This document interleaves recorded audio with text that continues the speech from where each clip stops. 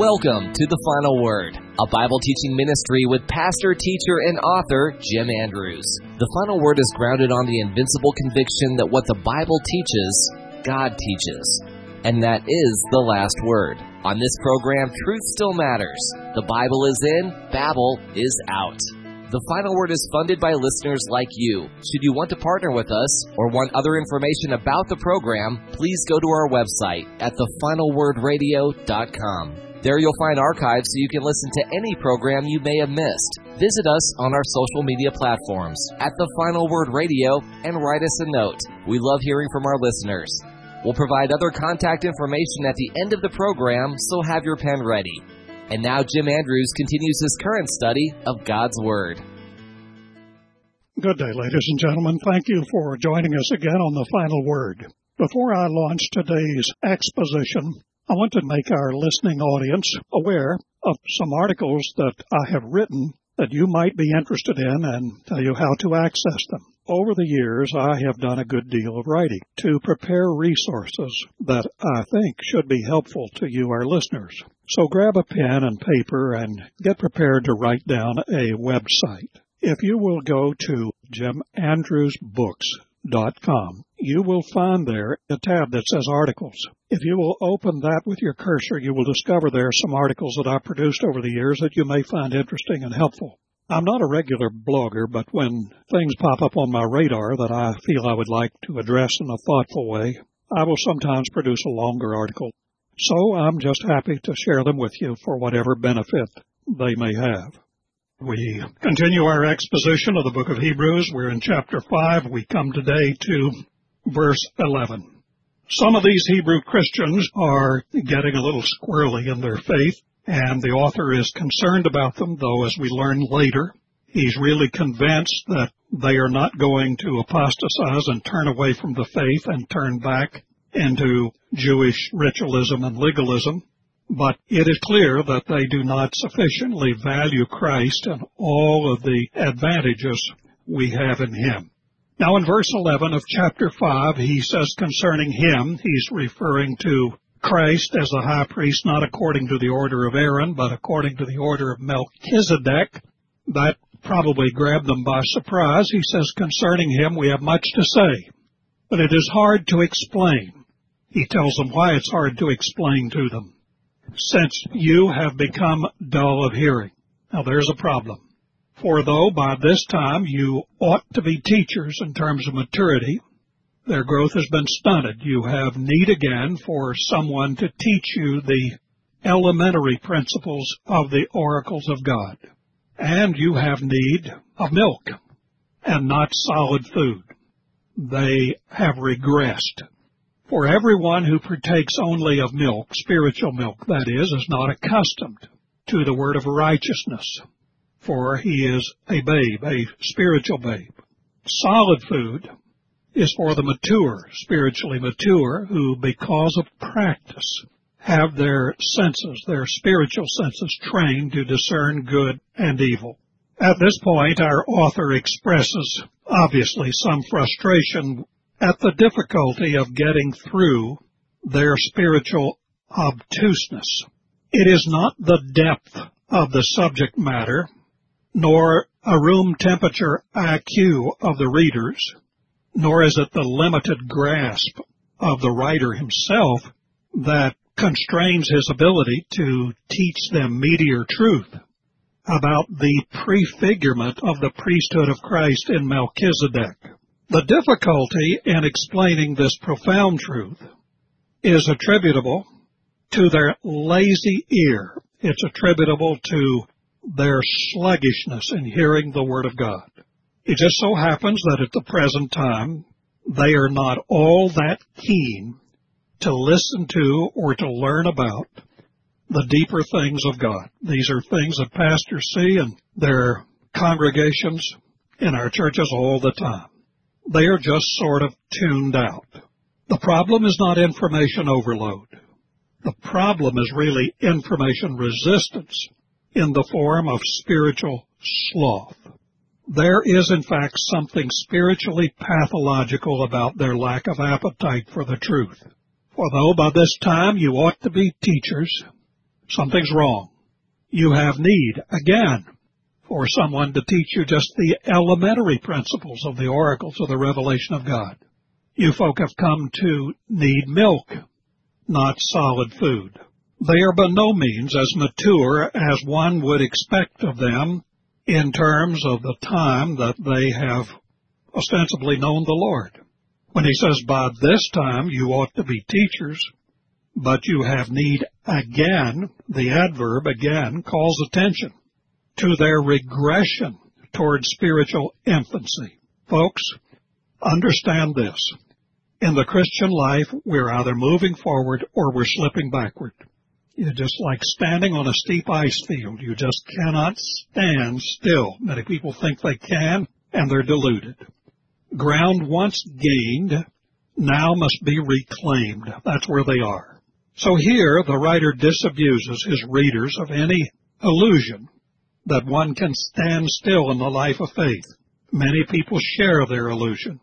But let me say again, we are either progressing toward maturity or we're regressing in immaturity.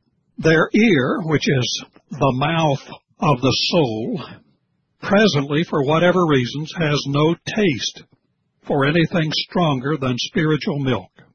Their regression in the truth is such that it seems they need to lay the foundations of the faith all over again. The writer is saying it looks like we have to go back and just teach you the ABCs of the Christian faith. What they need at this point is not meat, but milk.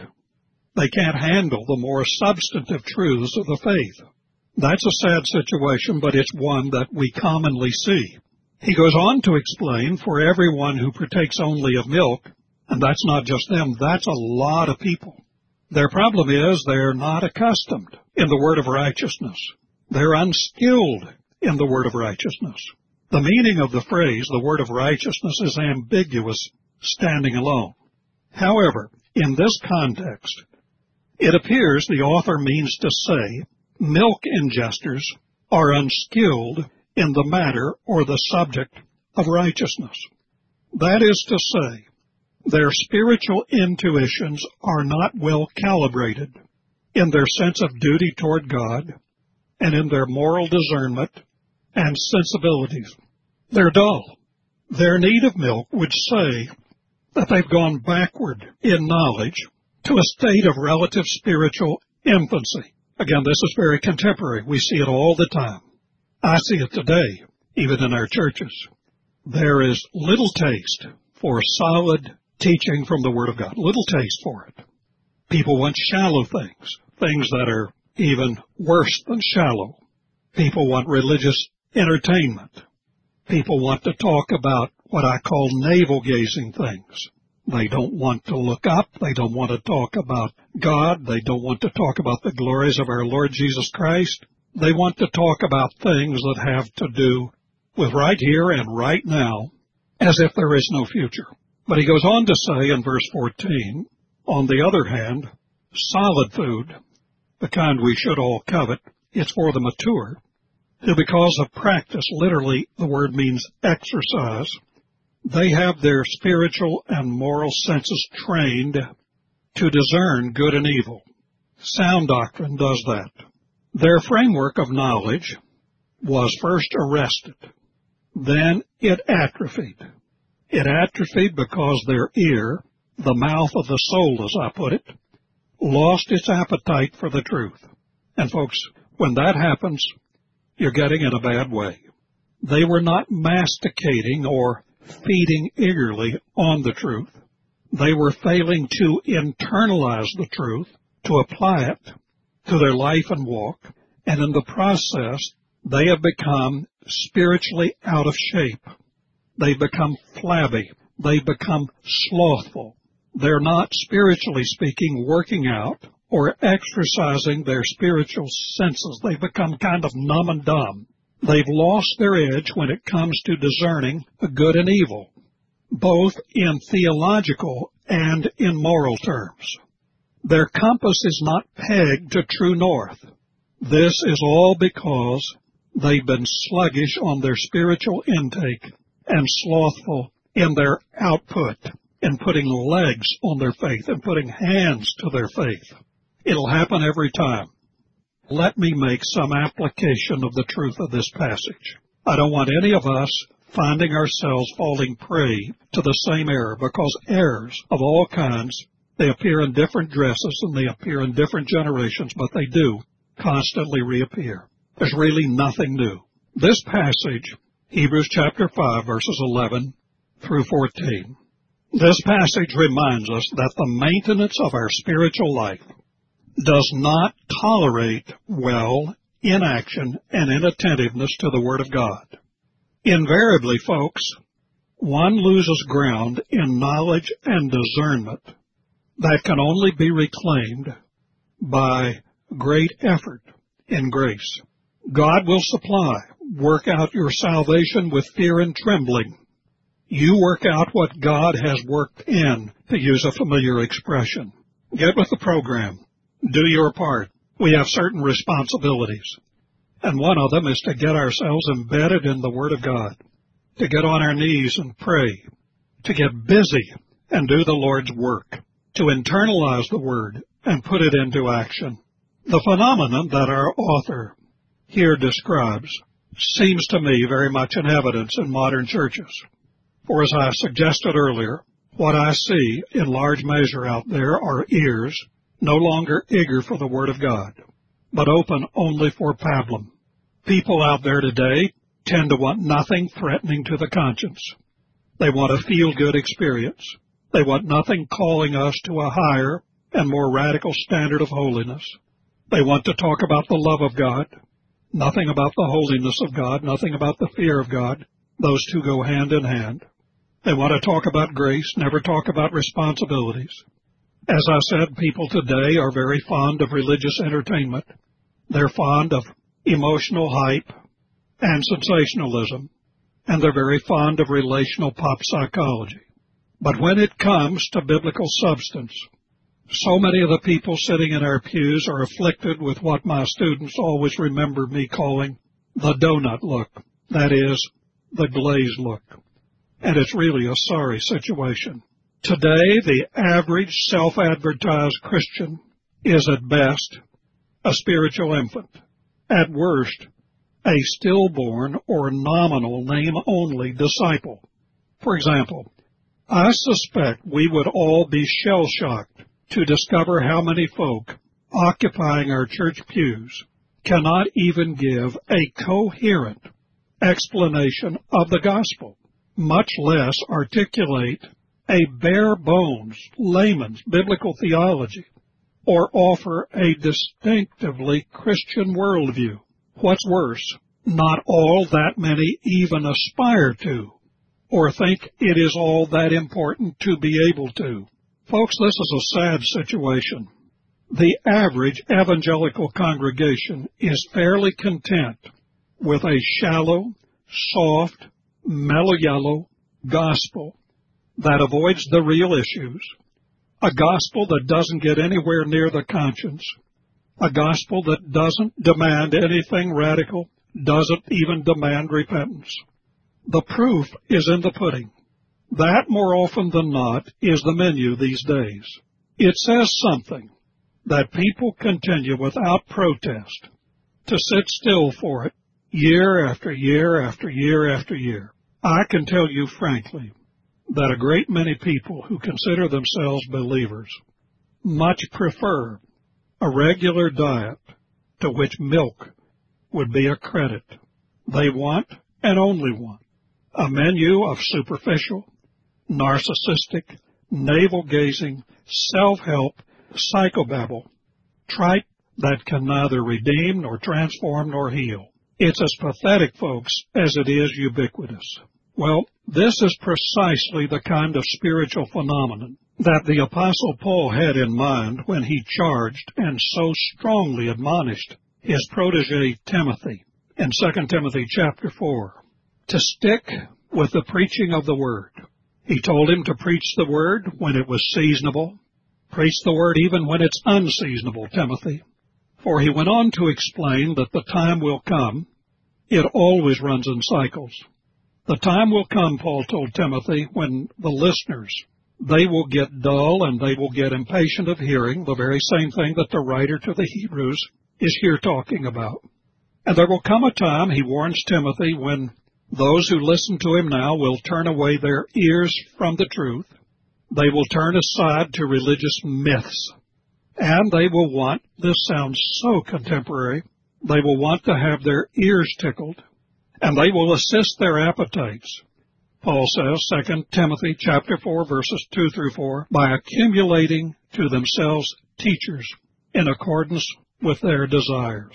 The question may be asked, how does one account for such stubborn immaturity in veteran Christians?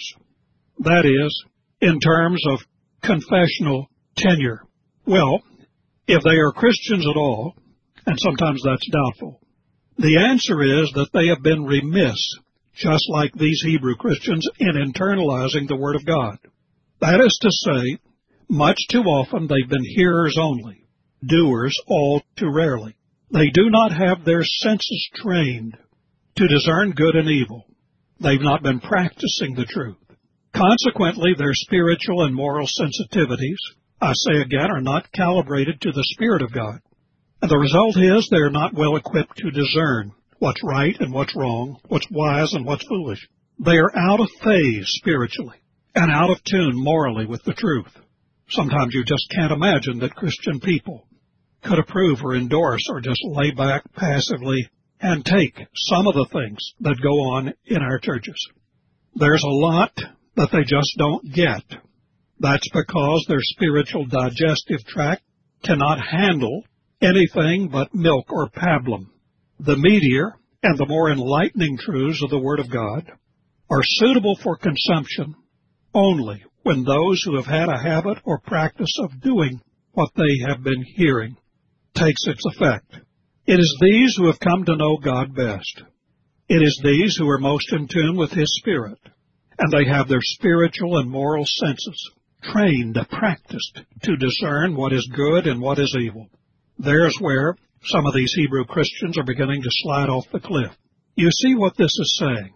If anyone is going to know the truth, as Jesus said in the Gospel of John, if anyone is going to know the truth, one has to do the truth. You remember Jesus said, if you're continuing in or holding on to my teaching, he was not talking about mere intellectual assent to his teaching, but he was talking about practical application of his teaching as well. He said, if anyone is continuing in or holding on to my teaching, then, I emphasize then, you are genuinely my disciples. There are disciples who are nominal. There are disciples who are in name only. There are disciples who are sitting in the pew, but they're not taking up the cross. They're not the real deal. But then, if you continue in my teaching, you are genuinely my disciples. And then notice what Jesus says. You will know the truth, and the truth will set you free. Not politically free, but morally free. To be what you ought to be, to do what you ought to do, to go where you ought to go. The truth will set you free. But you won't know the truth, really know the truth, until you continue in the truth. Do you see how all of this is connecting up with Hebrews chapter 5, verses 11 through 14? Many self-professed Christians aren't with the program. Many show little capacity for more mature knowledge of the things of God. They will choke on meat. They'll do that because they're not practicing what has been proclaimed and prescribed. Their button, if they really have one, is stuck in spiritual neutral. They are pretty much impervious to greater light until they start walking in the light they have. This is serious business, folks, and it's all bound up in the mystery of apostasy. Apostasy being a fatal lapse of faith and a turning away from Christ. We've got to understand this. This is so serious, and we see it taking place here in the early church with some of these Hebrew Christians. Listen, I could tell you something. Trust me on this. I've seen it. I know it. It just kind of illustrates all that I'm going to say. I'm not picking on women. I hope you don't misunderstand this statement. I love women. Where would we be without all the great women that we have in our churches? And we have some great ones. But you give me, for example, you give me 60 women who want to come, let's say, to what we call rather loosely a Bible study. And you give me a marriage class over here, and you give me another class over here that seriously gets into the Scriptures. I will guarantee you where the majority are going to go. And they'll do it year after year after year. Even if they took one marriage class, then they'll take another, then they'll take another. They do not gravitate, the majority of them, to the Scriptures. They gravitate to those other things.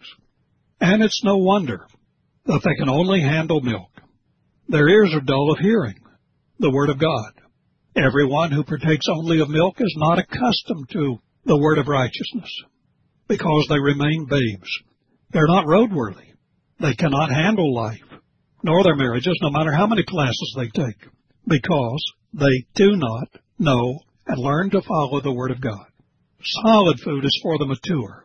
These are the ones who, because of practice, because of internalizing the truth, they have their senses well calibrated to discern good and evil. Before I leave this chapter, I must mention that Dr. William Lane has a nuanced interpretation of this passage that I think has a lot of merit.